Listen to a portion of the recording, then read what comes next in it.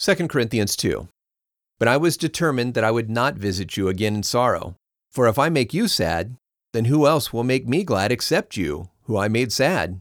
And I wrote you this very thing so that when I came, I wouldn't have sorrow from you who should make me joyful, being confident in you that all of you would share my joy.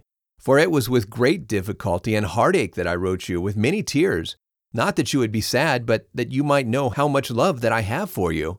But if anyone has caused you sorrow, he hasn't caused me much sorrow, but he has in part to all of you, not to say it too harshly. This punishment given by the many is enough for such a person. Now you should forgive him and comfort him so that he won't be overwhelmed by his excessive sorrow. So I beg you to confirm your love toward him.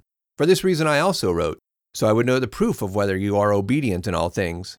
Now I also forgive anyone of anything that you forgive.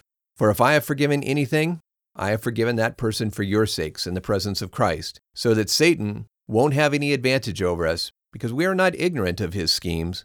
Now, when I went to Troas to spread the good news of Christ, and when a door was opened to me by the Lord, I had no relief in my spirit, because I didn't find Titus my brother. So, leaving them, I went to Macedonia.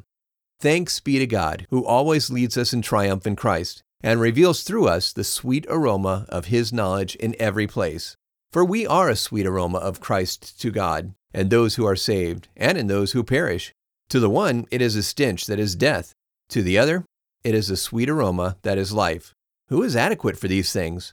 For we are not like others, peddling the word of God for money, but out of sincerity from God.